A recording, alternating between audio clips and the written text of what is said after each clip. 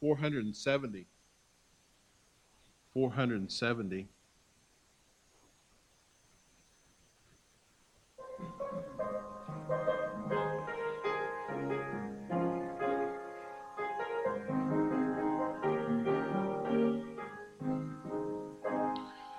Far away in the depths of my spirit tonight rolls a melody sweeter than song. In celestial-like strains it unceasingly falls, o'er my soul like an infinite calm. Peace, peace, wonderful peace, coming down from the Father above. Sweep over my spirit forever, I pray, in fathomless billows of love. Verse 3. I am resting tonight in this wonderful peace, resting sweetly in Jesus' control. For I'm kept from all danger by night and by day, and His glory is flooding my soul.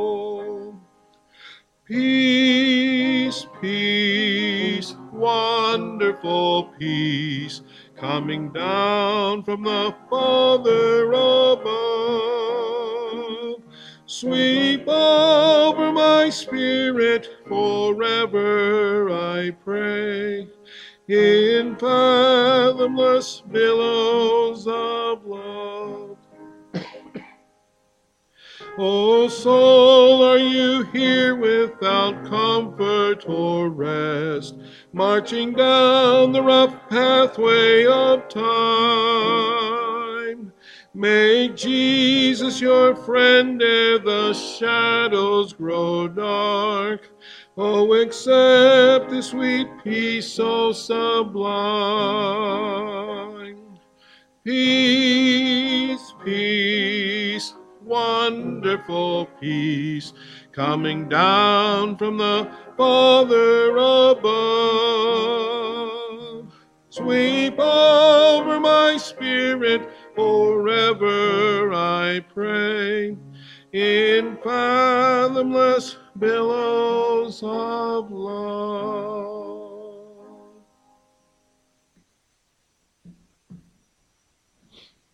All right, take your Bibles and turn to 1 Peter. 1 Peter chapter 1.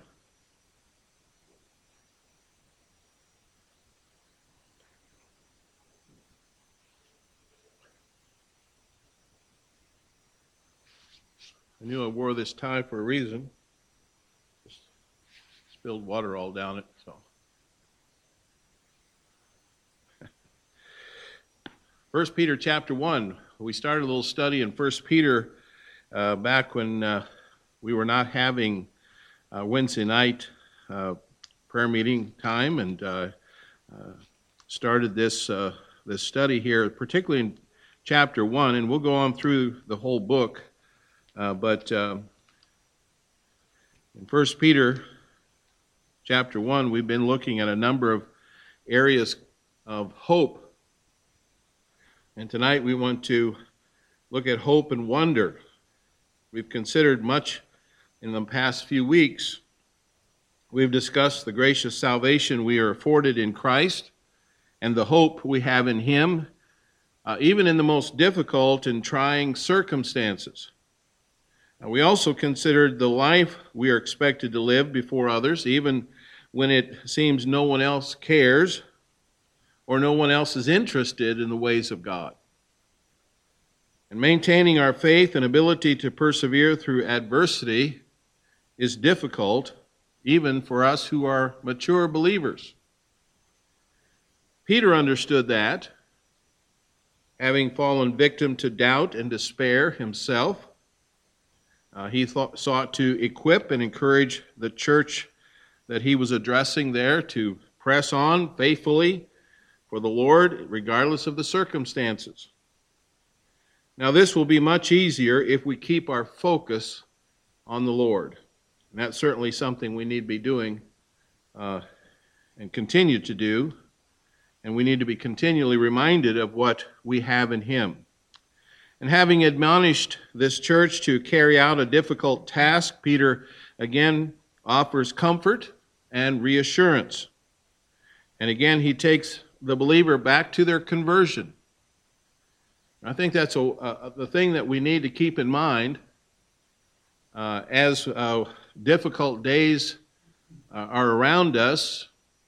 Just keep thinking back, that day we got saved.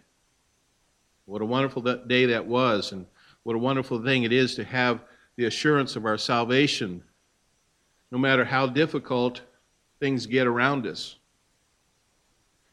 And so these verses deal with the wonder of salvation and the great provision we have in Christ. And so we're concluding the first chapter here, and I want to just talk about some aspects of our salvation. We consider hope and wonder. Hope and wonder.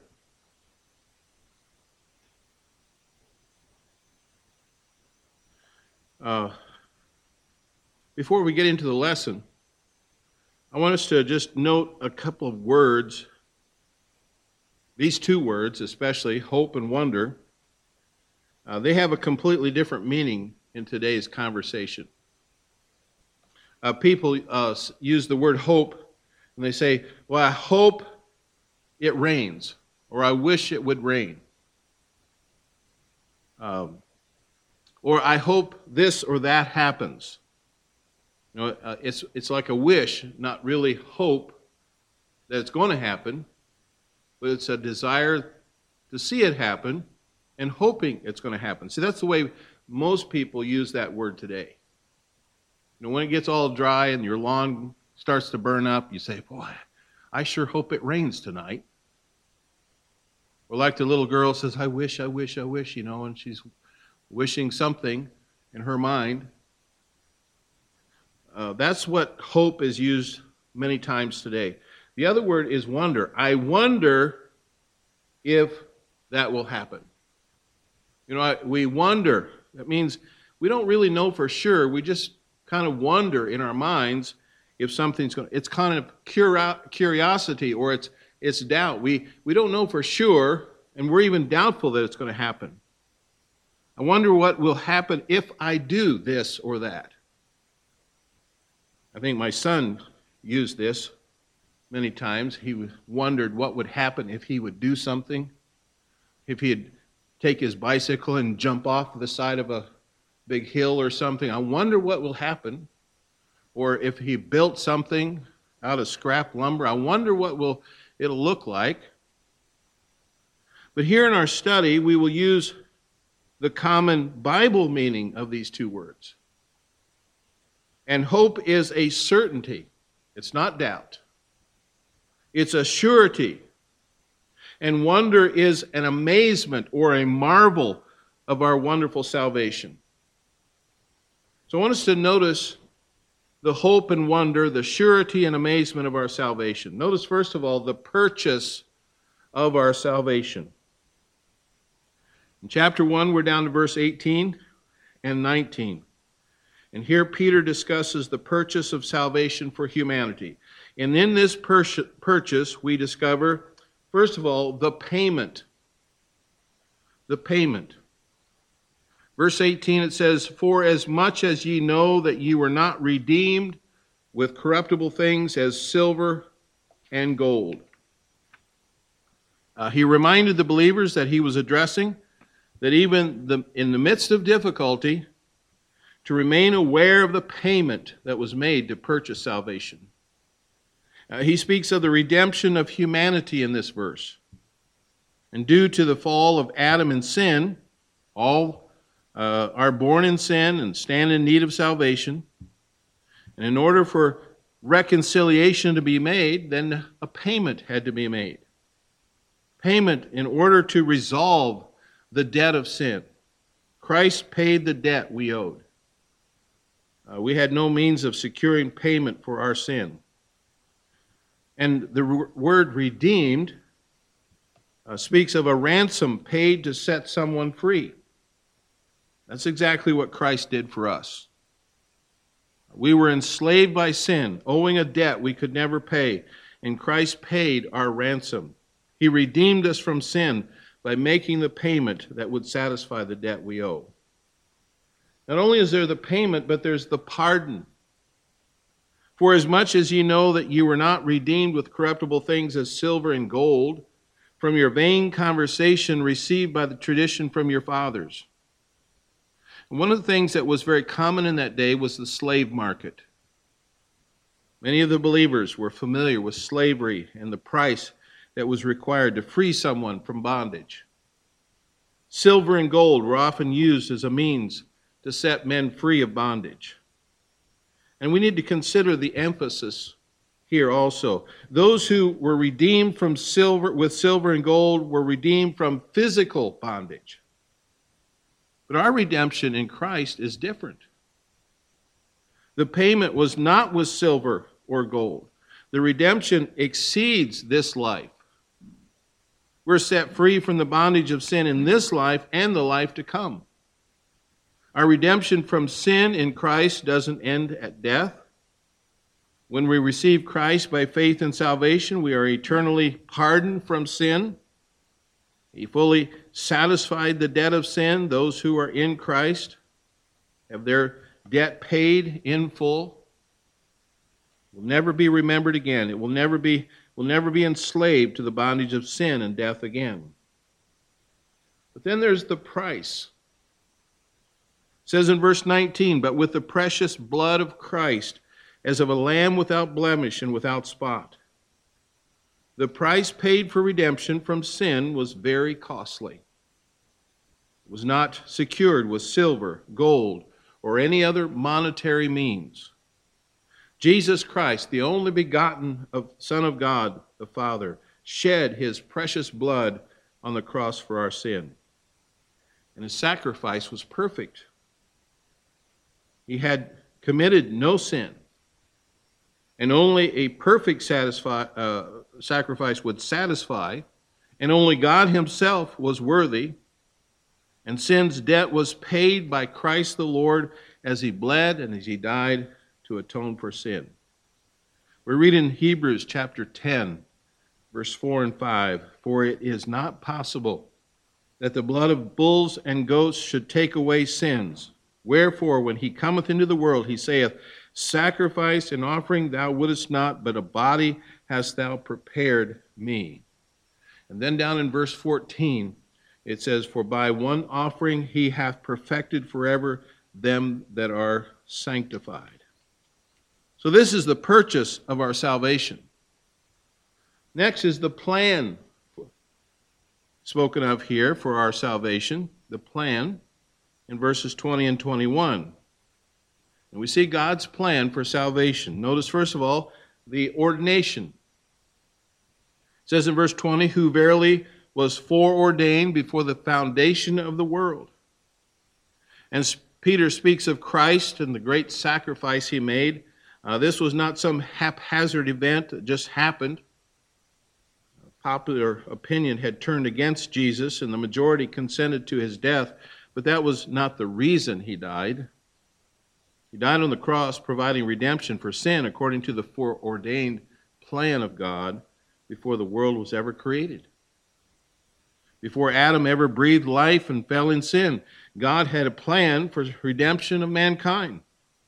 The Godhead knew before he ever created the world and all that would inhabit it, that Jesus would come to die for sin. So there's the ordination. Secondly is the incarnation. In verse 20, it goes on to say, who verily was foreordained before the foundation of the world, but was manifest in these last times for you.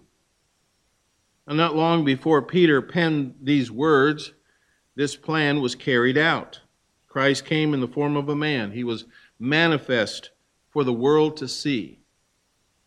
The Son of God laid aside the glories of heaven, veiled his deity in the robe of flesh, was born of a virgin, lived a sinless life, died a sacrificial death for our redemption to fulfill the plan of God. And we're reminded that Christ came for us. He bore our sin, purchased our redemption.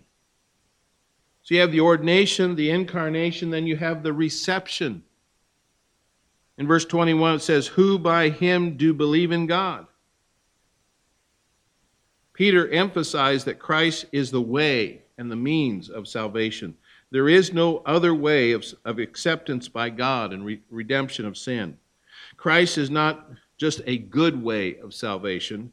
He isn't even the best way of salvation. Christ is the only way of salvation. Peter affirms the exclusiveness of salvation in Christ alone. If one is to be received by God, he must receive Christ as Savior. There are no exceptions. Salvation is available in Christ alone. And that brings then fourthly to the expectation. Verse 21, who by him do believe in God, that raised him up from the dead and gave him glory, that your faith and hope might be in God. Here's the theme of hope once again. We're reminded that death on the cross was not the end for Jesus. He gave his life a ransom for sin, but he didn't stay dead. He was raised on the third day and glorified by God. He ascended back to the Father, where he is seated, making intercession for us. And so our hope is not in one who lived a good life and died, but in one who purchased our redemption in death and rose triumphantly over sin and death. We serve the risen, living Christ. Peter also speaks of our faith and hope being in God. This refers to the assurance of the resurrection life in Christ. Here's a startling fact. The mortality rate for mankind is 100%. Did you know that? Now, we're hearing a lot about mortality rates these days. The coronavirus, but there is a virus that's worse than the coronavirus, and that's the virus of sin. Everyone has it. The Bible says all have sinned and come short of the glory of God. The wages, that is the result of sin, is death. Now, if the Lord doesn't return soon, we will eventually all go by the way of death. However, those who are in Christ, death is not eternal. Because he lives, we too shall enjoy eternal life in him. This body of flesh may be laid to rest in the dust of the earth, but at Christ's return, it will be resurrected. And all who are in Christ have this promise. What a blessed hope and expectation we have from the Lord. 1 Thessalonians 4:16 and 17 says, for the Lord himself shall descend from heaven with a shout, with the voice of the archangel, and with the trump of God, and the dead in Christ shall rise first. Then we which are alive and remain shall be caught up together with them in the clouds to meet the Lord in the air. And so shall we ever be with the Lord. That's a wonderful hope. Even when things look so dismal here on this earth at times. We might say, oh, well, I get this virus, I'm going to die. Well, I'm not wishing death on anybody. But if we die, we have the hope of eternal life. So we have the purchase of our salvation, we have the plan for our salvation, and then the proofs in our salvation. We see this in verses 22 and 23. And finally, Peter discusses the proofs of a transformed life in Christ. Notice, first of all, the evidence. Verse 22, seeing ye have purified your souls in obeying the truth through the Spirit unto unfeigned love of the brethren. Clearly, this is not the only evidence, the only defining factor of a believer. but it will be evident in the life of one who has been transformed and is living in light of Christ and his righteousness. We're compelled to seek righteousness, to display love for those of like faith. It will be evident for the world to see there has been a change in our lives. And using these as a guide, I fear many may have made a profession, and yet they lack a genuine possession.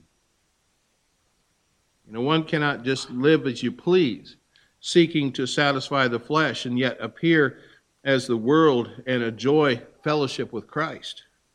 We cannot love the Lord if we lack love for those around us.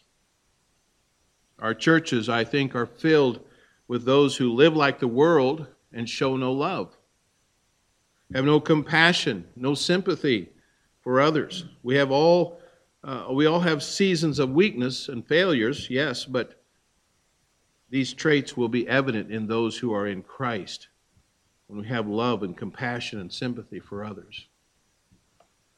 Not only the evidence, but we have the expression. The expression, seeing ye have purified your souls in obeying the truth through the Spirit unto unfeigned love of the brethren, see that you love one another with a pure heart fervently.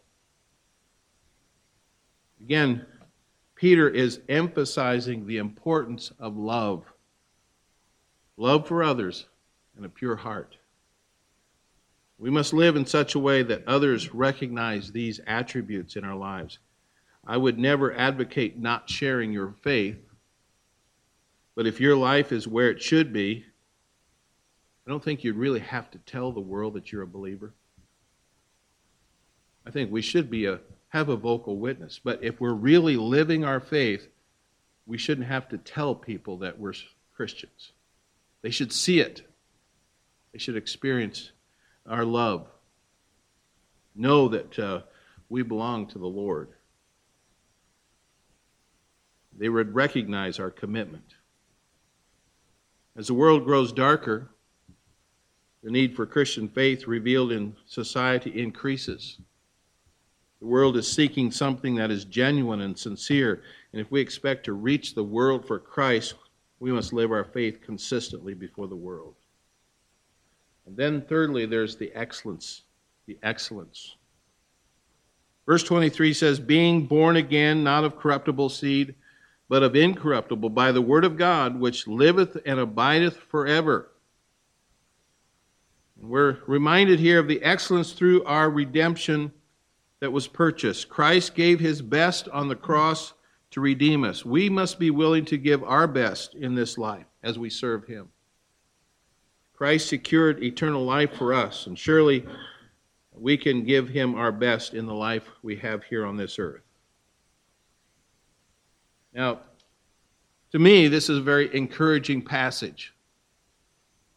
Yes, it may be very basic about our salvation, but again, let me remind you, let's go back to that salvation that we have when we get discouraged or when we get troubled, when there's difficulty around us. Remember the wonderful salvation we have. It's filled with hope and wonder. There can be no doubt that we face a difficult journey, but we can overcome in Christ. You see, now is not a time to retreat from the struggles we face. Now is not a time to abandon the faith. Now is not a time to say, oh, well, I give up. No, don't give up. Thank God for the wonderful salvation. We've received much in Christ, and we must remain committed to him and the work we have been given. So these verses have dealt with the truths of the gospel. They've revealed the redemption of humanity through the sacrifice of Christ. He made a way for our salvation. And I trust everyone in the sound of my voice has received the salvation that is only in Christ. And I trust we're resting in his grace. We're living the life that he desires for us to live. And I think we need to be challenged with that and encouraged with this passage of Scripture. Let's pray. Father in heaven, thank you for these wonderful verses of Scripture given to us here in the first chapter of Peter. Thank you, Lord, for the hope that we have, the